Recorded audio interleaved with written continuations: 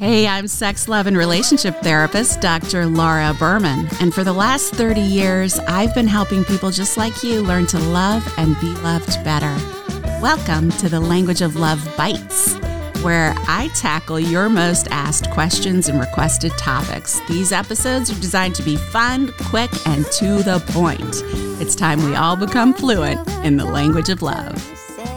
So we always hear about women having a headache and not interested in sex, but very few people are talking about how many men struggle with low desire. In fact, the latest statistics, and by the way, for obvious reasons, a lot of men, because they're supposed to always want it and always be game, are kind of ashamed of having low desire, so they don't really report it. But the latest statistics are 1 in 5 men struggle with low sexual desire. And this was before pandemic times and financial stresses and everything else. So what causes male sexual desire? It's kind of like this secret thing. Men don't want to talk about it, and even their partners don't want to talk about it because they take it personally and they think there must be something wrong with me because every guy wants it. Why doesn't he want me? So let's talk about the causes for male low sexual desire. First of all, the most common cause is hormonal. And it's not just older men. Certainly as men age and reach their mid to late 40s into 50s, their testosterone, which is that hormone of desire, is getting lower. And that affects your general sense of well-being, your energy, your muscle tone, your sexual response, and your sexual desire. Medications like antidepressants, especially if they are SSRIs, can negatively affect desire. But here's the interesting thing I find, or one of the interesting things about male low sexual desire, is that very often a man will shut down his desire for sex if he is struggling with his performance. So very often a man has shut down from sex because of problems with erectile function, sustained arousal for some reason. It could be a medical reason or emotional reason or even a situational circumstance, or he is maybe reaching orgasm too soon or having delayed orgasm. And so something is happening in terms of his performance. And the way that he deals with it is just by shutting down sex altogether. Because let's just face it, for women, if you aren't sexually responding well enough, you may avoid sex because it's not fun and the cost-benefit analysis doesn't work in favor of having sex. And certainly if it hurts, you're going to be avoiding it. But men, if he's not getting aroused or able to sustain his arousal, he can't have sex, right? Because he needs to have an erection in order to have penetration. So many men, because they're so ashamed or embarrassed of their sexual function issues, they actually look like low desire on the surface, but they're actually something else. And once that something else around their function is resolved, the desire comes back. And this is really tough also because whether it's an issue of sexual function issue affecting the low desire or just low desire, and I'll get to the other reasons in a minute, the thing that happens that I see so often with men is because non-sexual intimacy, kissing, holding hands, cuddling, and sexual intimacy are so intertwined for them. When they withdraw from the sexual intimacy, it all goes in the same bucket for them. So very often I find the partners, especially the female partners of men with low desire, they're like, okay, it's fine if we don't have intercourse, but I miss the cuddling, the hand holding, the awareness I felt he had of me, the connecting, the non-sexual physical intimacy, and even emotional intimacy. And because those are so tied for men, I find that when a man has low sexual desire, a lot of those other things go out the window, which is really heartbreaking for their partners, but also for the relationship. So that's just a little ding ding for you to think about if you are a guy with low sexual desire. Now let's talk about the other causes. So hormonal, medication. What I think is really cool is that if you talk to men over age 35, very often they won't have emotional causes for low desire. In other words, if their partner's being mean to them or they're not having their emotional needs met in the relationship, that doesn't really play as much of a role in their sexual desire. The only kind of stress, like women will lose their desire with chronic stress of any kind. The only kind of chronic stress that seems to really affect male low desire, especially for the over 35ers, is financial or work-related stress. And I think the reason for that is because in our society, men have historically been raised to see that so deeply as a part of their masculinity, what they do in the world and how they support their families, that when that feels at risk, which it certainly has been over the past several years for many families and many men, when that feels at risk, it affects their sense of virility and masculinity, and they often shut down sexually as a result.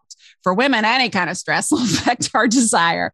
But for men, it's very often financial or work-related stress. However, the under 35-year-old men who were raised by parents who really encouraged them to be in touch with their feelings and to be able to express emotionally and to value emotional exchanges, I find that low desire is often even higher in those younger men from the emotional standpoint, because if they are feeling disrespected or disconnected or angry or betrayed by their partner, they too struggle with the vulnerability of opening up sexually because they're in touch with their feelings and they aren't blocking them out like older guys were taught to do. And I'm generalizing here, obviously. I mean, not all older men are one way and younger men another way, but this is really what we see as the trend. So I do see a lot of younger men with emotionally or relationally induced low desire.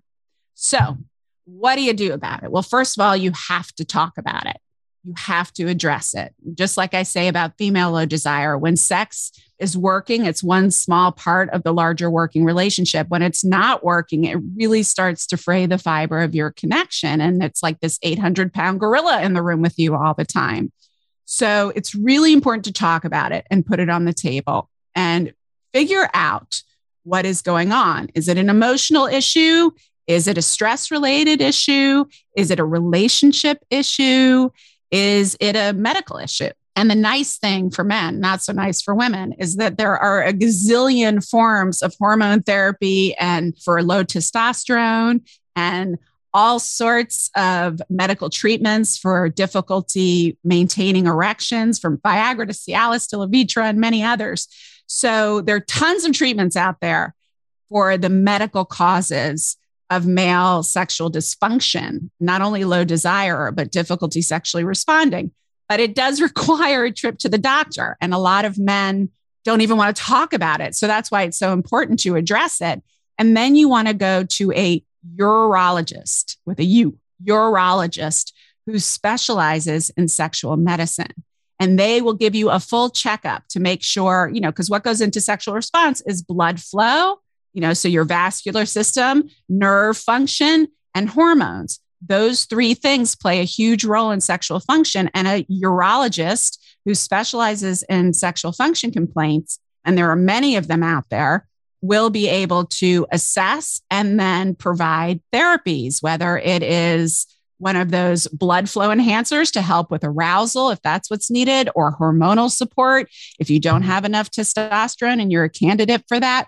So there's lots of things that your doctor can do for you to not only support your sexual function, but to support your desire, including if you are struggling with low desire as a result of antidepressants.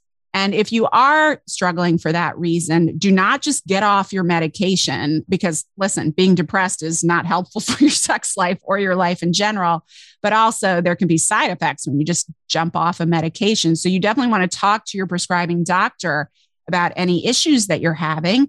And then they can either maybe sometimes lower the dose or add in something else or change the medication you're on in a way to alleviate some of those side effects, in addition to the urologist giving you supportive other therapies to help alleviate those side effects as well. And communication. I see such a rash of heterosexual couples where the woman is just overwhelmed, overwrought, overstressed, angry, feels unsupported by her male partner, and is kind of, for lack of a better term, nagging him, angry at him, frustrated with him, expressing that to him. He's shutting down. And then he's not interested in having sex with her because he looks at her more like a critical and angry mother than a romantic and sexy partner. So, and that's certainly in the under 35ers. I see that really commonly. The other under 35 reason that I see for low desire in men, emotionally speaking, is technology, both because you as a couple aren't connecting. You're just sitting next to each other on the couch on your own technology, putting your energy over there rather than at each other. And also porn. Now, they're starting really early when brains are still developing. Your brain is still developing until you're 27, 28.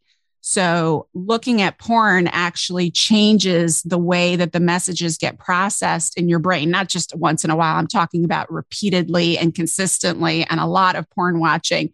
And it's so readily available. And a lot of men kind of accidentally learn to use this as a stress reliever. And then the more stress they get, the more they look at porn. But the problem is, especially if you're a younger man, it can make it so it's really hard. First of all, your body gets really used to quick reactions and quick sexual response that doesn't really work well if you're having sex with someone else.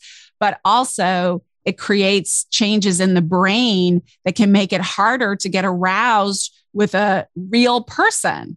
And so I am seeing a huge uptick in the number of younger men who have low desire and difficulty sexually responding in a real relationship once they finally have one or when they have one, because they've accidentally conditioned their system to the way that the brain operates with porn. And it almost, one of the really interesting things, just to give you an example of how this works, is that it trains your brain to sexually respond to a 2D image. So when you see a 3D image, a real person, your brain, which communicates with your body to have an erection and get aroused, isn't really congruent, isn't really operating. So there's really fascinating research coming out to just say, not that porn is evil, wrong, dirty, but it is certainly not good sex education about what really, especially for heterosexual men, about what really turns on a woman, what a woman's body looks like, what women like sexually, how sex should be with a woman. It's not a good education for that, but it also is something that can negatively affect your sexual response over time if you aren't doing it in, significant moderation. Use your imagination, folks. Don't just let yourself be fed the 2D images. That makes a big, big difference. So the main thing to understand is that if you are a man with low desire or you love a man with low desire, you are not alone.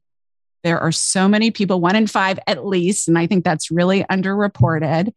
And there is help available. Okay. So your first stop is a medical doctor, a urologist who specializes in sexual medicine. Get those hormones checked, blood flow, nerve function, medications you're on, and also to address the behavioral and emotional things I talked about that could be standing in the way. If you want more information about this or any other topic around sex, love, and relationships, I'm always here for you, helping you learn to love and be loved better.